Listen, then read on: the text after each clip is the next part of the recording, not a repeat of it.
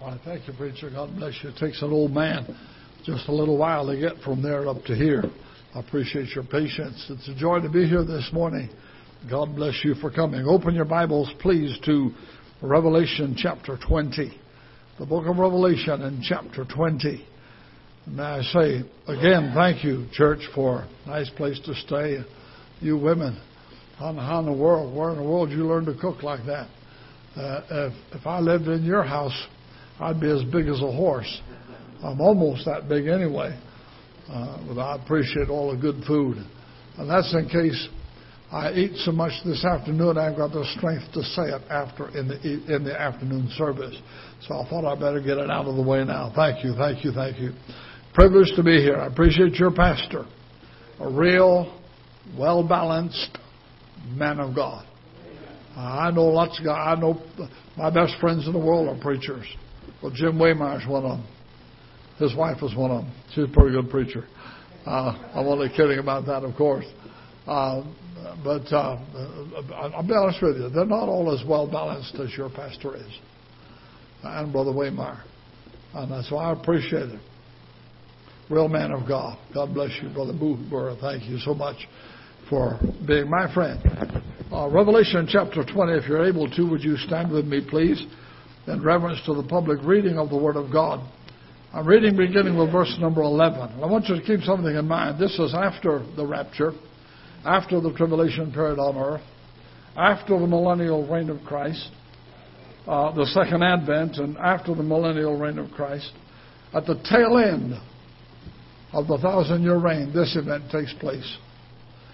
It says in verse 11, and I saw, this is John speaking in prophetic vision, and I saw a great white throne, and him that sat on it, from whose face the earth and the heaven fled away.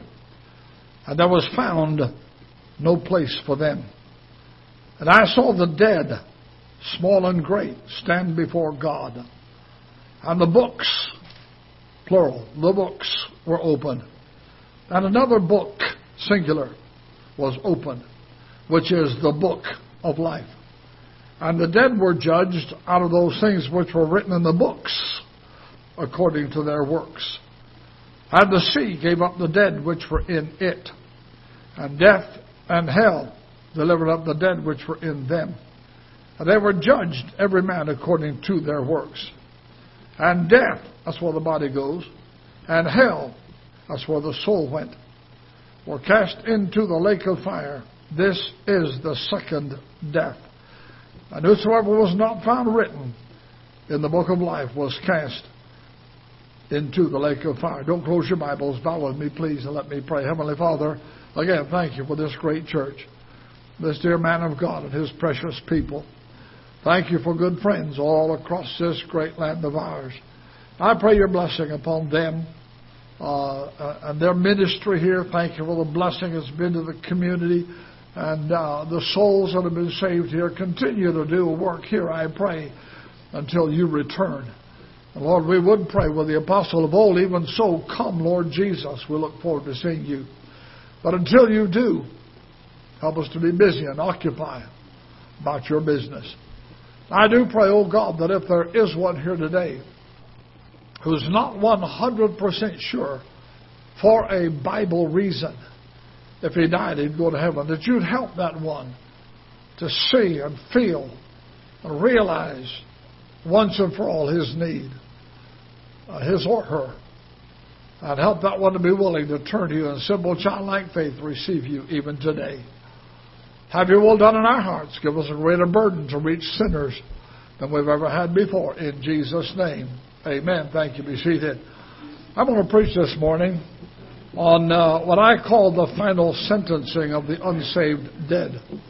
This passage describes an event that takes place after the rapture, after the tribulation period, after the second advent of Christ, after the millennial reign of Christ. Just before the destruction of the old earth and the old heaven and the rebuilding of the new. Just before eternity, what we call eternity, begins for us. And I realize eternity has no beginning and no ending. We often talk about eternity past, eternity future, etc. No such thing. In eternity, there is no beginning and there is no end. But you understand what I'm saying. We have to talk in terms that I understand and that you understand. This event takes place. It's a tragic event. But at the same time, it's a glorious event. It's called the Great White Throne Judgment because when John introduces it by saying that I saw a great white throne. That's a good name for it. It's always good to take a biblical title for an event. However, because of the content of this event, I'm calling it the final sentencing of the unsaved dead. And I'll tell you why. This is not a judicial judgment to determine who goes to heaven and who goes to hell. That is determined on earth before you draw your last breath. And it's all determined by what you've done with Jesus Christ. What do I have to do to go to heaven? Jesus said, you must be born again. What do I have to do to go to hell? Absolutely nothing. That's all. Nothing. Because you're already going there due to the fact that you're a sinner. But you do have to receive Him in order to be saved and go to heaven. This event is not a judicial judgment to decide who goes to heaven and who goes to hell. These people at this judgment will find out have already been resurrected out of hell to appear there, and they're cast into the lake of fire. This is actually a sentencing hearing. If you'll picture it in your mind somewhat like our judicial system. Somebody commits a crime and they go to jail. And then, they go to jail because they're sure that they committed the crime. They spend some time in jail. Then they're taken out to a judgment, to a court. Among other things, that court decides the sentencing they should receive. And then they go, I'm talking about, should be in many cases. Then they go to their sentencing place, which usually is a faraway prison somewhere. This event is somewhat like that. These people have already been in hell because they died without Jesus Christ. They spent some time in the prison house of hell. Now they're taken out and they show up at this judgment for a sentencing hearing. Now I'll explain that to you if you'll try to stay awake. And they're sent from there to the eternal prison house of the damned. The place the Bible calls the lake of fire. This is not a judgment hearing. This is a sentencing hearing. That's all. You understand that? Now, I used to labor under the idea that this probably took place in heaven. However, after more thought, a little bit more study, I'm convinced that it's not going to take place in heaven. I'm convinced that it's going to take place on earth. Now, if you don't believe that, that's probably all right with me. This is merely an incidental. But let me explain to you why. In the first place, this event takes place on earth, takes place right after the millennial reign of Christ. And there's nothing in the text. The millennial reign is described in the first 10 verses of this chapter. And there's nothing between verses 10 and 11 that say, now Jesus goes back to heaven. Doesn't say that. So I have to assume that it takes place on earth. The second reason I am convinced of that is, it does not say in the text, I saw the great white throne and from whose face the heaven and the earth fled away. It doesn't say that. It says from whose face the earth and the heaven fled away. But if you have a multiplicity of places, you mark it down. The first place mentioned is where that event takes place. But the real thing that convinces me that this is not taking place in heaven is you will never find in all of the Bible where any of the unsaved are taken to heaven for anything. Never. It never occurs. Never occurs in the Bible. Therefore, I'm convinced that this takes place on the earth. Now, I want you to go with me. We'll take a tour, a guided tour. And I want us to go with John, who's the writer, into the divine throne room, into the divine courthouse. And as we enter the courthouse, the very first thing that John notices is not the massive sea of people that are surrounding the throne. Doesn't even mention that. The very first thing that John notices is not even the presence of the divine judge on the throne. The very first thing that John mentions is the throne itself. John says, and I saw a great white throne. Now John calls this, I call it the imperial throne. He calls it a great throne. That word great is the word from which we get our word mega. It means massive. It means insurpassable. John is so taken up with the view of this throne that he calls it a massive, impassable, unlimited throne. Then he calls it a white throne. White in the Bible always symbolizes glory and purity and deity. And the fact is, it's called that because of the one who sits on it. If you were to read Matthew 25, I think it is, verse 31, that throne is called the throne of His glory. But the very first thing we see as we enter the courtroom with John is the imperial throne. And then we notice immediately on the imperial throne sits the impartial judge. The judge at this judgment is not God the Father. The judge at this judgment is not God the Holy Spirit. The judge at this judgment is none other than the Lord Jesus Christ Himself. Jesus said in John chapter 5 and verse 22, the Father judgeth no man, but has committed all judgment to the Son. You study Bible prophecy, you'll find that there are around at least five major judgments yet to take place. We talked about a couple of them in the Sunday school hour. Immediately after the rapture, in the heavens somewhere, will be the judgment seat of Christ. While those of us who are saved will receive reward for our service for Christ on earth. At that judgment, Jesus Christ will be the judge. At the end of the tribulation period, beginning of the millennium, the judgment of Israel will take place. At that judgment, the judge will be the Lord Jesus Christ. Immediately after that judgment will take place the judgment of Gentile nations. And this is all to determine who gets to go on earth from the tribulation period into the millennium. At that judgment, the judge will be Jesus Christ. At the end of the millennial reign of Christ, in Revelation chapter 20 and verse 10, you will find the fallen angels and Satan himself will be judged. Now, I'm going to be frank with you. I don't like funerals. I don't like funerals, period. By the way, I'm older than some of you. If the Lord takes me and I have to go by coffin instead of by cloud, and you just happen, you got nothing else to do, so you attend my funeral. When you come forward and look in the casket, don't you dare say, don't he look good? All right, don't he look so natural? I'll sit up and hit you on top of the head. Now, I don't like funerals. Anybody's. I just don't like them. However, that funeral, the devil's funeral, I'm going to have a time. I plan to kick up my heels.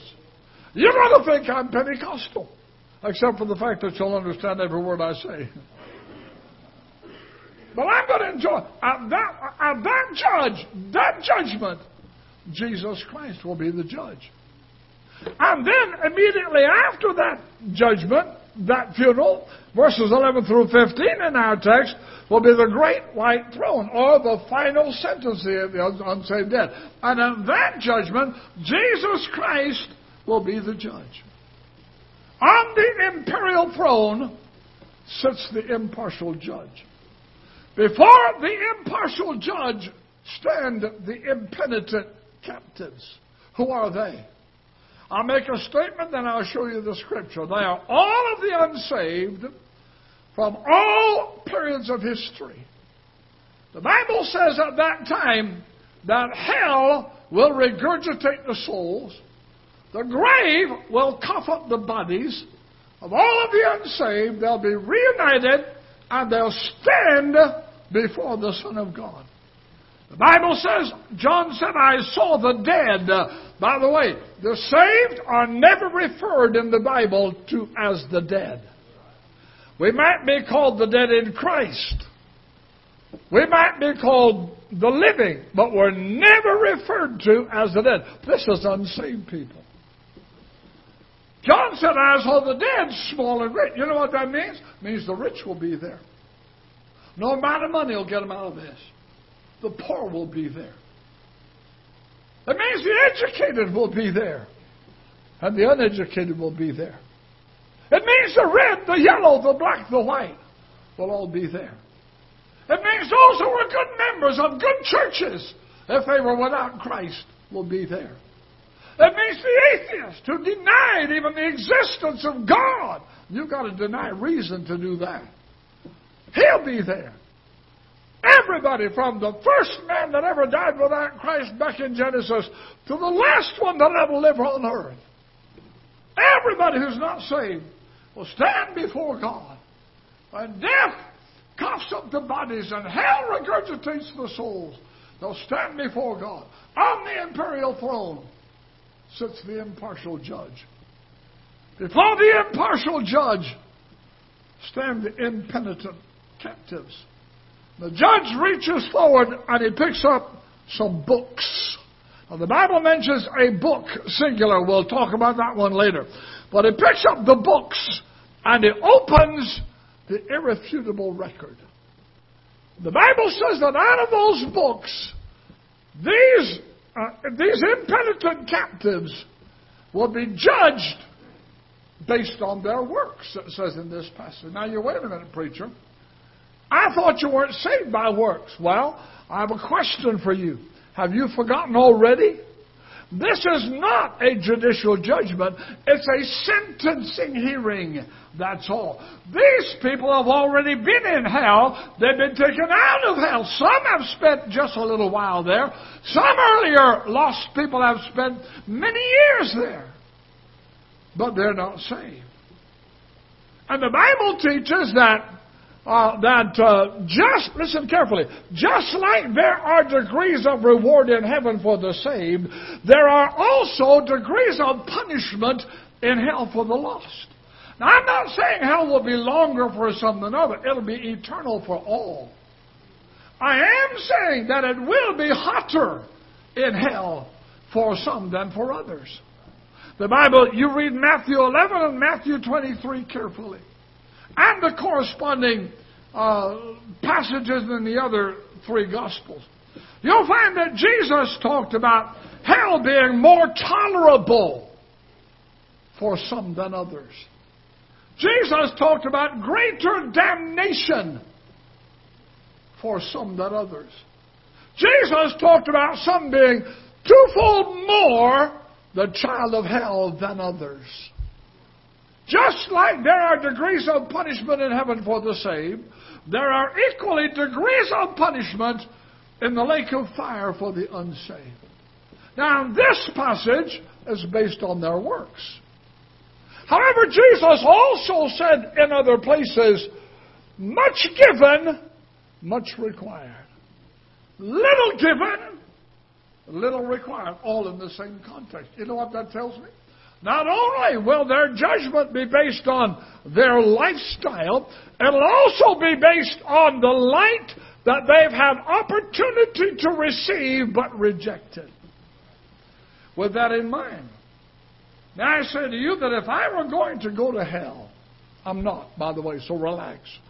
But if I were going to go to hell, I would not want to go to hell from America. I'd much rather go to hell from New Guinea or the dark jungles of Hottentot Africa. And I'll tell you why. Here in this country, every city, every town, every hamlet of any healthy size at all you will find some kind of a gospel preaching church. Might not be true to the Word of God in all aspects, but gospel preaching. Everywhere you turn. You go to some places. Jim and I both went to school. You won't believe this. We went to school together. Back in the 1960s. And where we went to school, there's a church on almost every street corner. Chattanooga, Tennessee. That's America. In this country, if you don't have a Bible or a New Testament and you want one, you can go to any store at all that has any inventory of literature, and you'll find a copy of the Bible. And it won't be very expensive. You get it for $1 or less. You can go to any neighborhood. And if you want to know how to be saved and go to heaven, just start knocking on doors. Go door to door. And you'll eventually find somebody who either can tell you how to be saved or they'll direct you to somebody who can. I'm saying that's the United States of America. You can turn on the radio or TV or YouTube. You'll find a lot of junk, but you'll also find some form, you listen enough, you'll find some form of a gospel preacher. I'm saying, neighbor, this is a greatly enlightened. There has never been a society as enlightened as the society in which you and I grew up. If I were going to go to hell, I would not want to go to hell from America. I'd much rather go to hell from heathen Hottentot Africa. Well, they've never seen a missionary. They've never seen a copy of the Word of God. They've never heard a gospel song. They've never sat under a preaching or a teaching session. They've never met a Christian. They've never heard the name of God or Jesus Christ, not even in a cuss word. If I were going to go to hell, I'd much rather go to hell from that place. Because Jesus said, much given, much required. Little given, little required. Here in the divine courtroom, we face the imperial throne. On the imperial throne sits the impartial judge. Before the impartial judge are lined up the impenitent captives. The impartial judge opens the irrefutable records to judge them based on the light they've had opportunity to receive and their works. And then that impartial judge calls forward the influential witnesses. Now, you won't see it clearly in this passage, but if you'll compare Scripture with Scripture, you'll find out that although we, the saved, will not be judged there, we will be there. Paul said at the rapture, that once the rapture occurs and we're out of here with the Lord Jesus Christ, so shall we always be with Him. Why, if He's the judge, then we have to be there, somewhere in the vicinity. And do you know the Bible even says in 1 Corinthians chapter 6 and verse 2, know ye not that the saints, that's the saved, shall judge the world. That's the unsaved. We will actually have a part in judging the unsaved at this sentencing hearing. Now, we are not told whether it'll just be our presence there that'll be testimony enough against them. I'm inclined to believe that's probably going to be the most of it. However, it's very, very possible, very likely, that we'll be called forward to witness to every opportunity we've had to tell them about Jesus Christ.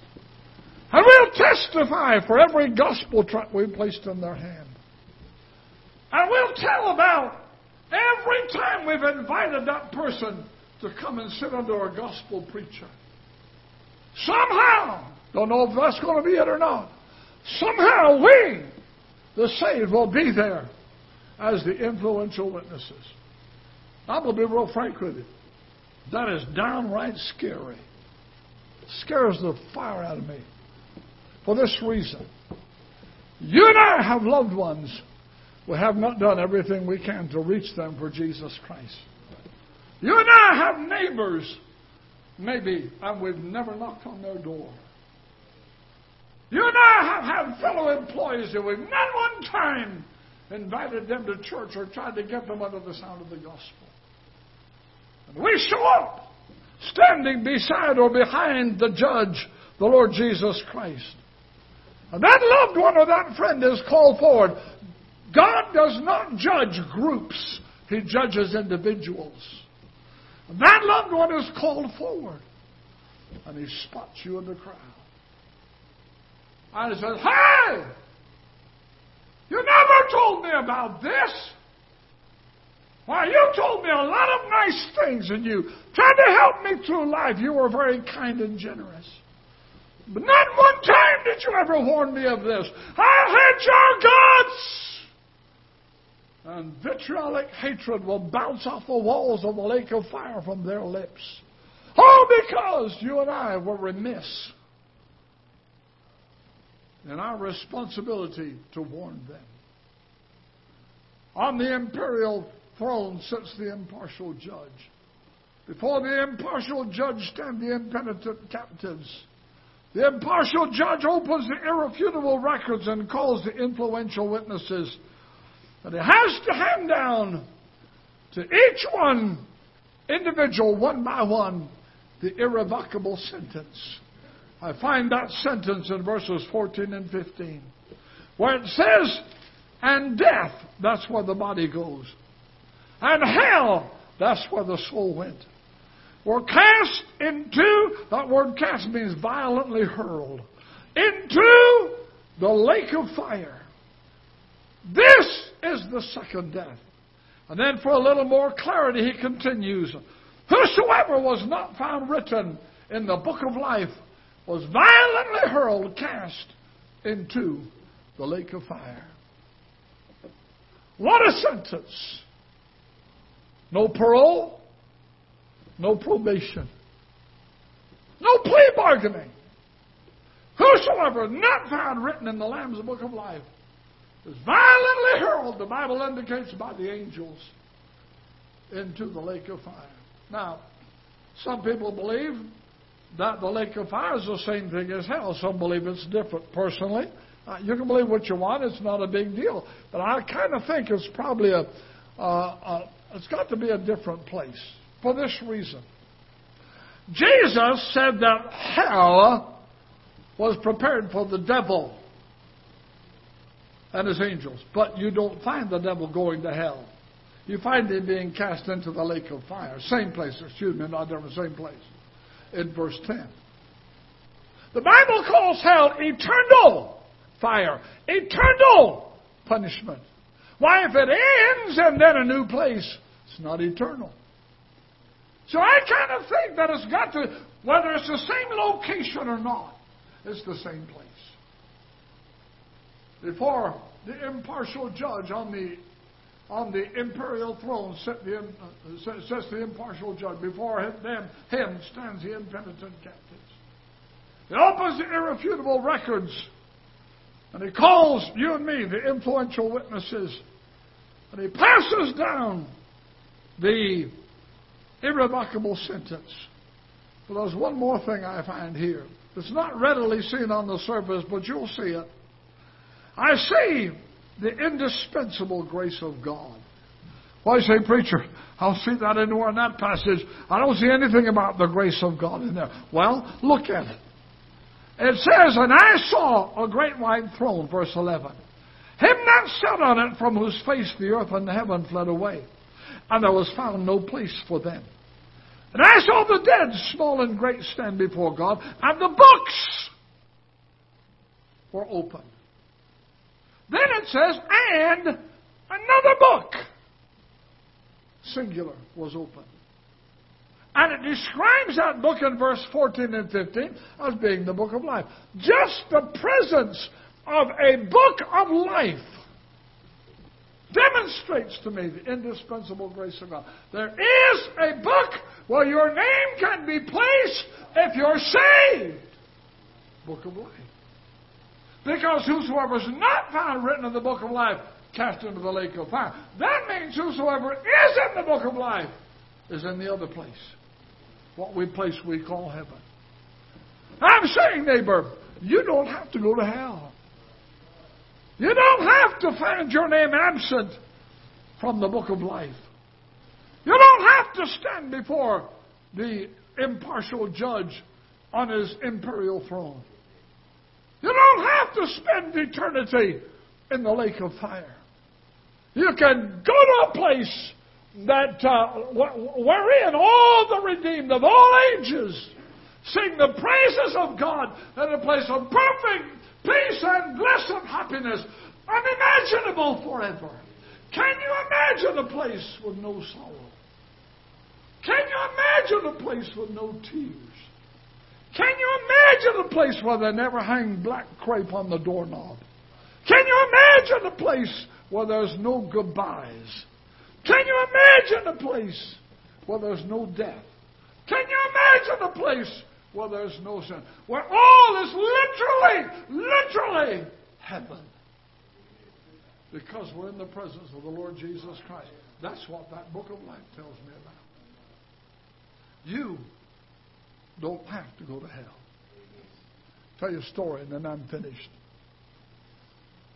Well, it's a story. It's actually a song. I'm not going to sing it, so don't run. The songwriter said, last night as I was sleeping, a dream came to me. I dreamed about the end of time, about eternity. Well, I saw 1 million people stand on their face, fall on their faces to pray. But the Savior sadly shook his head. And this I heard him say, sorry, I never knew you. I find no record of your birth. Sorry, I never knew you. Go and serve the one you served on earth. And then I saw my wife and my babies dressed in robes of purest white with crowns upon their heads. A little girl looked up to me, and this is what she said. Daddy, we can't go with you. We must stay on this beautiful shore. Sorry, Daddy, we still love you, but you can't be our daddy anymore. And then as I awakened with tears in my eyes, I looked around about me, and to my great surprise, I saw my wife and my babies. I knew I'd had a dream. So there upon my face I fell, and for mercy I did scream, Father, which art in heaven, in mercy look on me today. Forgive me, let me serve you, till the summons comes and calls me away. Question. Don't answer out loud. Are you 100% sure?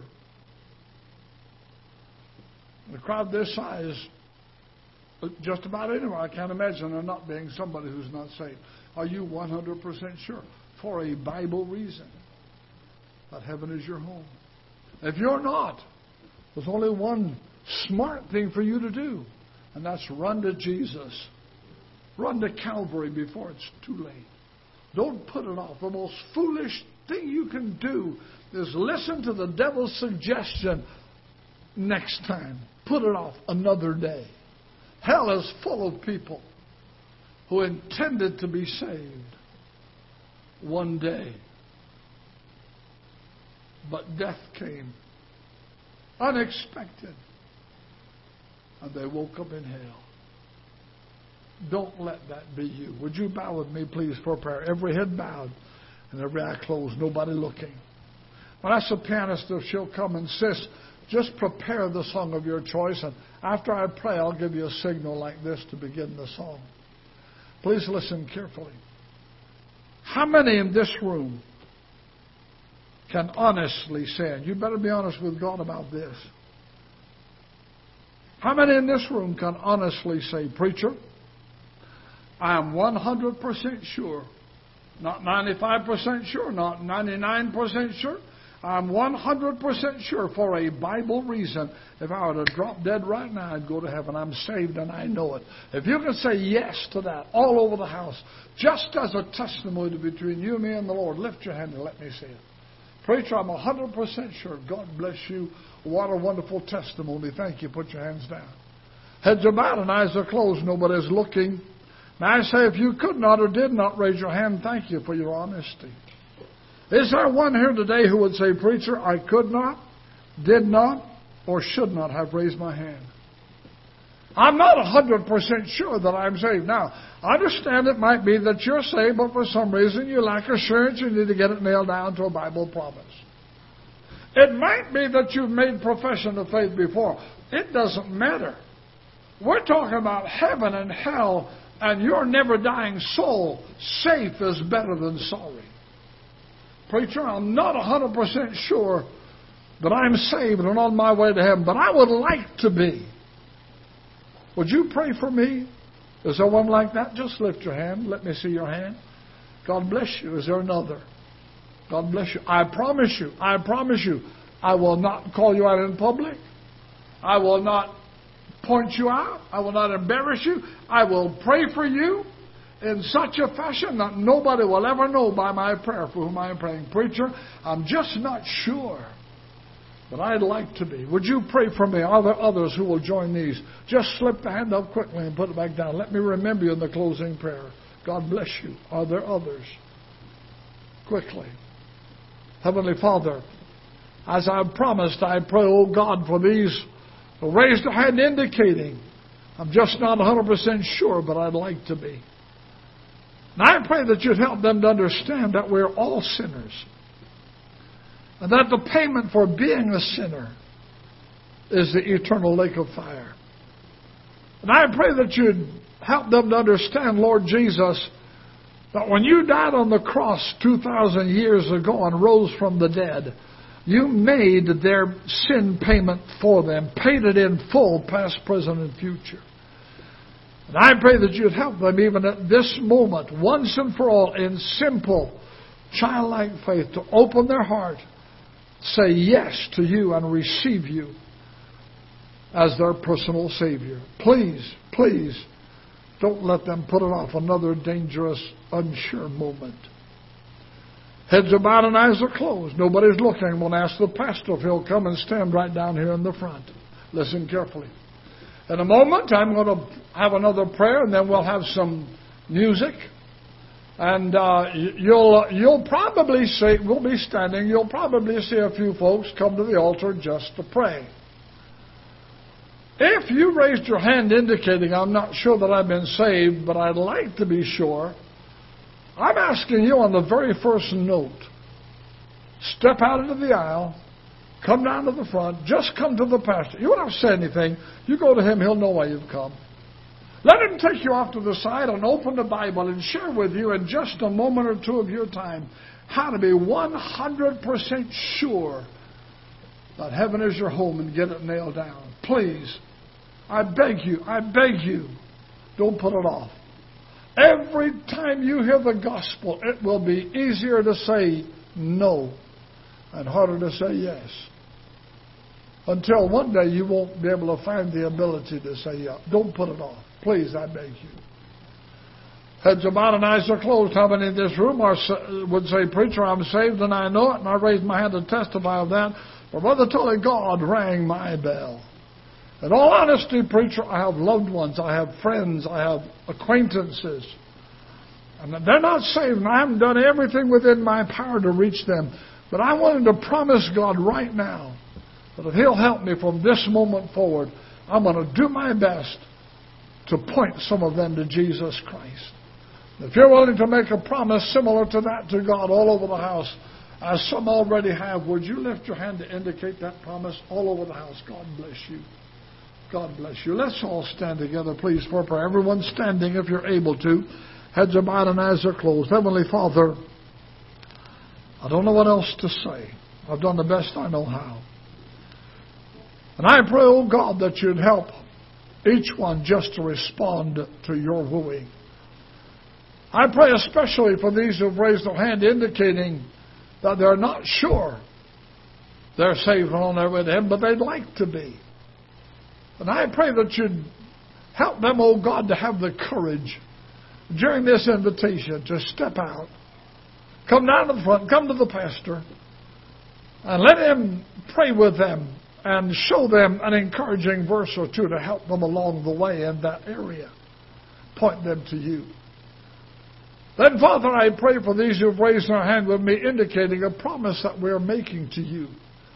And I pray, oh God, that you'd help those who are sincere about that promise to have the courage now to solidify that promise.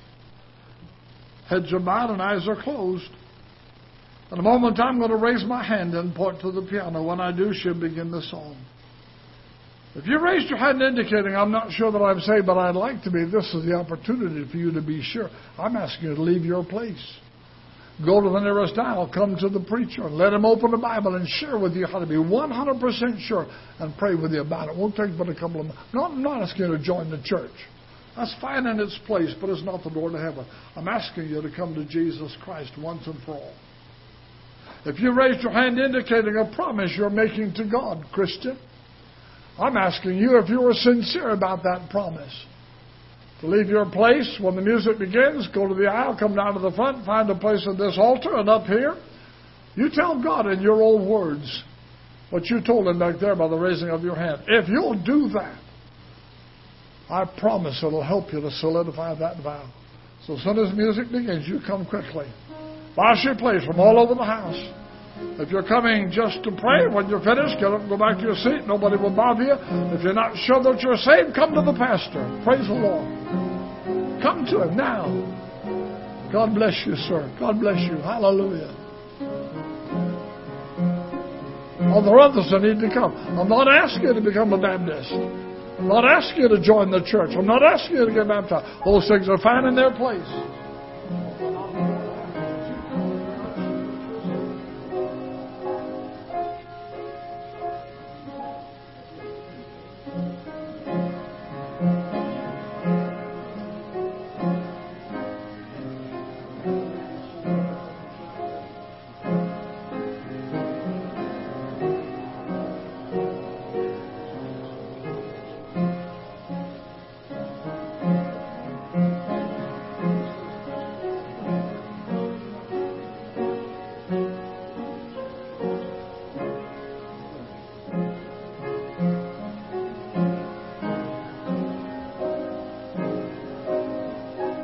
There are others who need to come. Many have come just to spend a little time at the altar. When they're finished, they'll go back to their seat. They will not be bothered by anybody. If you want someone to help you, you stop and see us. That's what we're here for. But we're not going to intrude. If you need to come, you come. Some have come saying, I'm not sure that I'm saved. I'd like to be sure. Very wise decision. Very wise decision.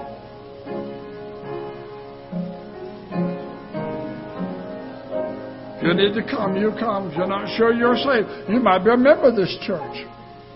I was pastoring a soul-winning, fundamental King James Bible Baptist church in what was called Victory Baptist in Lafayette, Georgia. When my wife, who was a soul winner, a prayer warrior, a Bible student, a Sunday school teacher, nursery director, the pastor's wife, came running down the aisle crying out, I'm not saved, gave her heart to Jesus Christ. It's very possible. You mark it down. I can't prove it now, but I will be able to later. Hell is full of people who slid off a Baptist church pew and went there. Would you come right now? You're not 100% sure, but you'd like to be. You come while these are praying. Some are being helped and dealt with.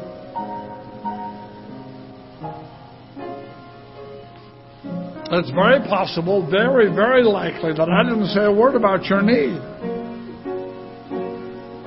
But sometime during the service, God did.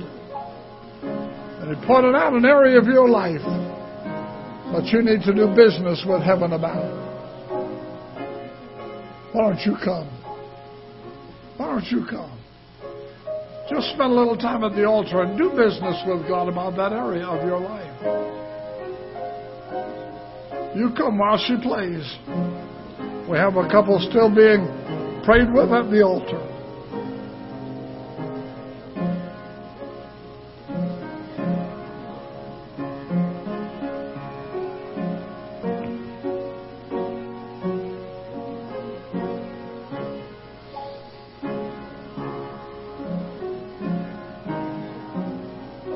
As she continues to play, we have a couple still being dealt with. If you're getting tired, please be seated. Just keep your head bowed and eyes closed, praying for the service or those who come. This is the most important part of the service. I have news for you. The preaching is not the most important part. The invitation is. This is a time when people are asked to apply the Word of God to their lives and make a difference for eternity.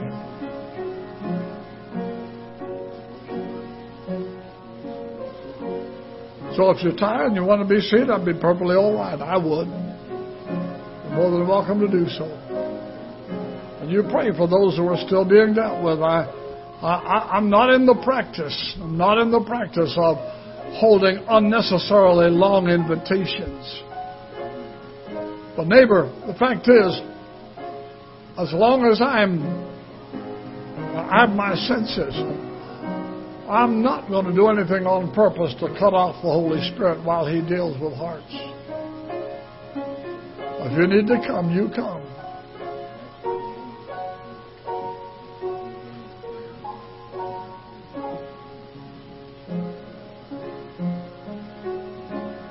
While she plays another verse, we have somebody still praying over here.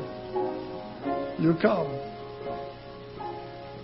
By the way, if you're not going to come to the altar, and that's perfectly all right, you pray where you are. You pray for those who have come, who are seeking answers, or are seeking to turn their hearts to Christ.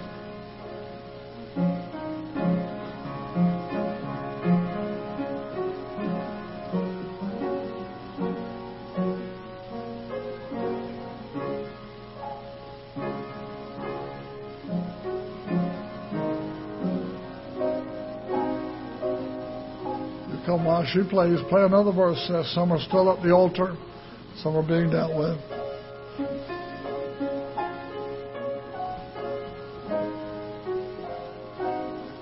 You know, that old song, the famous evangelist who in his heyday was a great evangelist, who in his later years went a little off haywire, but used to use that song. He made that song famous.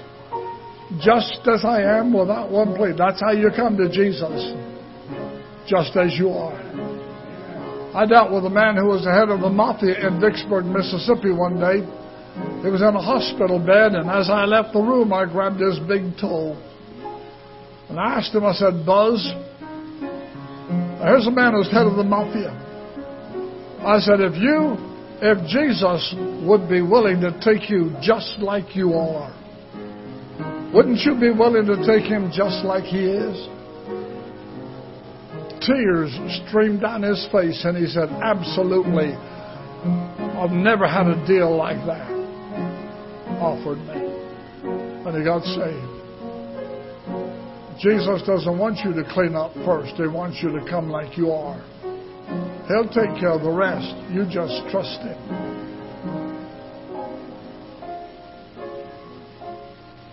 Play one more verse through, sis. We have some still praying.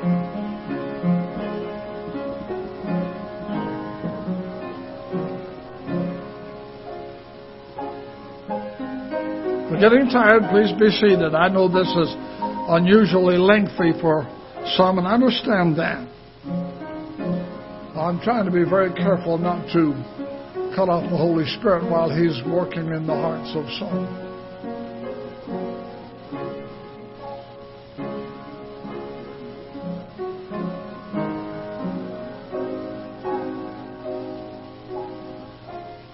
I'll tell you what, let's do. What number is that, sis? What number? 294. 294. Let's open our songbooks and sing that. Let me find a songbook. Somebody grab me a songbook, brother, will you? This one. 294. Let's sing that first verse. Just as I am. We'll sing it together. Just as I am, without one plea, but that thy blood was shed for me, and that thou bidst me come to Thee, O Lamb of God, I come. Sing the next verse. Just as I am, and waiting not to rid my soul of one dark blot, to Thee whose blood can cleanse its spot, O Lamb of God, I come. I sing the third verse. Just as I am, though tossed about, just as I am, though tossed about with many a conflict, many a doubt, fightings and fears within, without, O Lamb of God, I come. Verse number 4. Just as I am, poor wretched blind, sight rich as healing of the mind, yea, all I need in Thee, O Lamb of God, I come. Just as I am, Thou wilt receive. Just as I am, Thou wilt receive. Wilt welcome, pardon, cleanse, relieve, because Thy promise I believe, O Lamb of God, I come.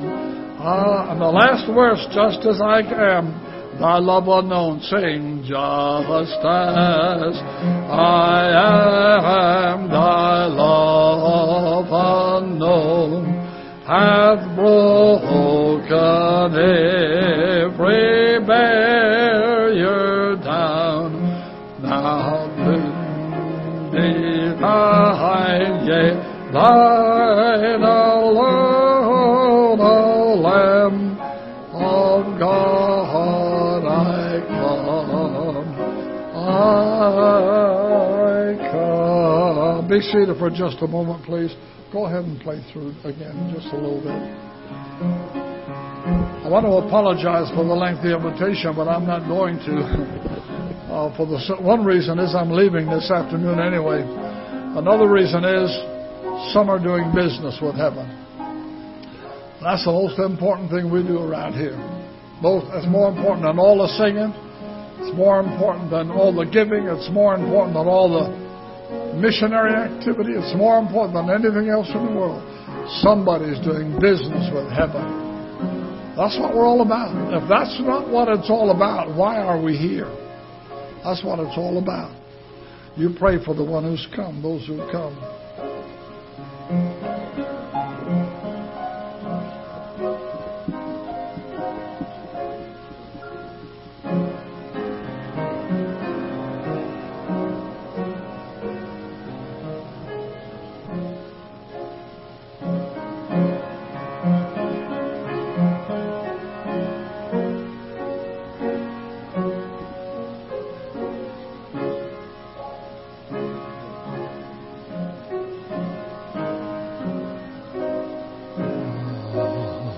I think one more time through ought to suffice.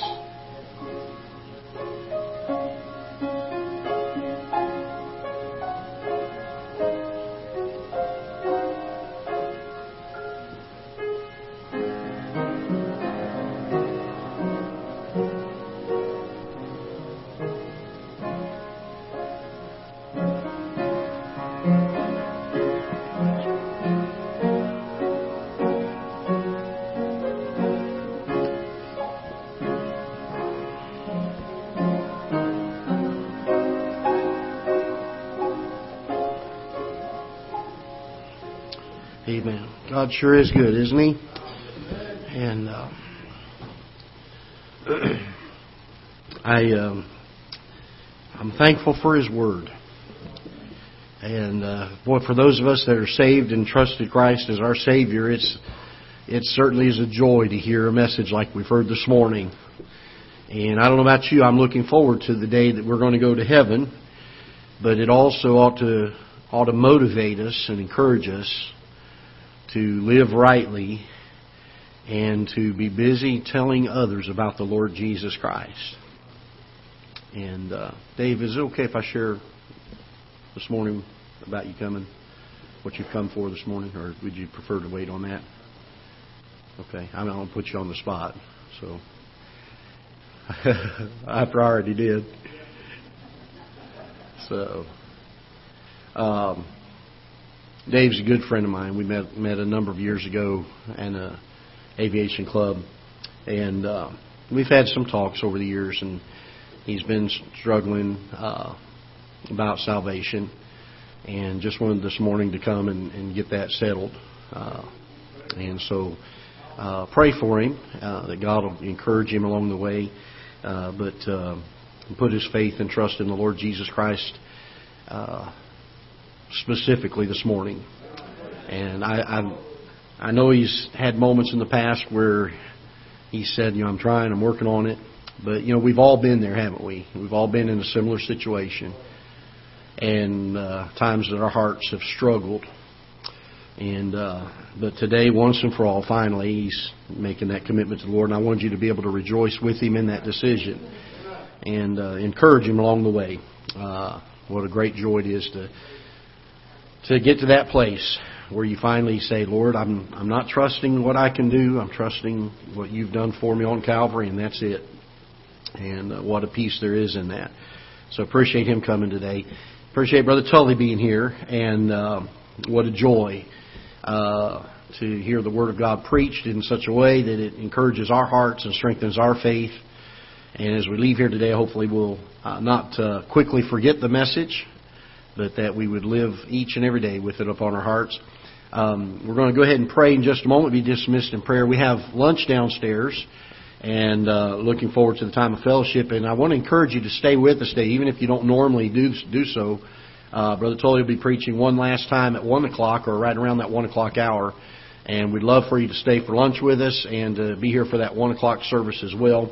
And as he said, this is the dessert coming up, I guess, right? The dessert, and looking forward to it. So let's stand together. We'll dismiss in prayer. I do want to say we've put an offering plate in the back, and if you'd like to be a help to Brother Tully in his ministry, he doesn't charge us anything to come here. He doesn't. When I ask him to come preach, he doesn't say, "Well, I got to have so much money to travel and to be here." But if you'd like to have a part in his ministry, if you'd like to give something, the offering plate is sitting back there on the back table. If you've come prepared to give today, that'd be great. If you need to make a check out, make it out to Ketha Heights Baptist Church, and we will put the checks all together and make one check to him and get that to him this afternoon. But if it's something you'd like to try to be a help and a blessing to him along the way, and God is faithful. He takes care of His servants, but He does that oftentimes through His people. So let's be faithful in that area and see what the Lord would have us to do there. Okay? Let's go ahead and pray, and we'll be dismissed. Father, we're so thankful for the messages today. We're thankful for the decisions that have already been made, and pray that you would seal them upon our hearts and our minds, that you would strengthen us for the days ahead. And so, Father, help us, I pray, to rejoice in the things that you've done in our lives. We thank you for salvation and how wonderful it is and what it means to us to know, to absolutely know that we're on our way to heaven. To have put our faith and our trust in what you've done for us on Calvary, to trust it and it alone to give us salvation and forgiveness of sin. And Lord, if there's anyone else here today that does not know for sure, I pray that even after the prayer is done and the time of leaving and fellowship takes place, I pray that you would help them to seek one of us out and to allow us to take the Bible and show them how today they can put their faith and their trust in you and make that decision for you. Bless the food and the time of fellowship to follow and the service to follow. I pray that you'll continue to work in our hearts and our lives. In Jesus' name we pray. Dismiss us with your blessings. Amen.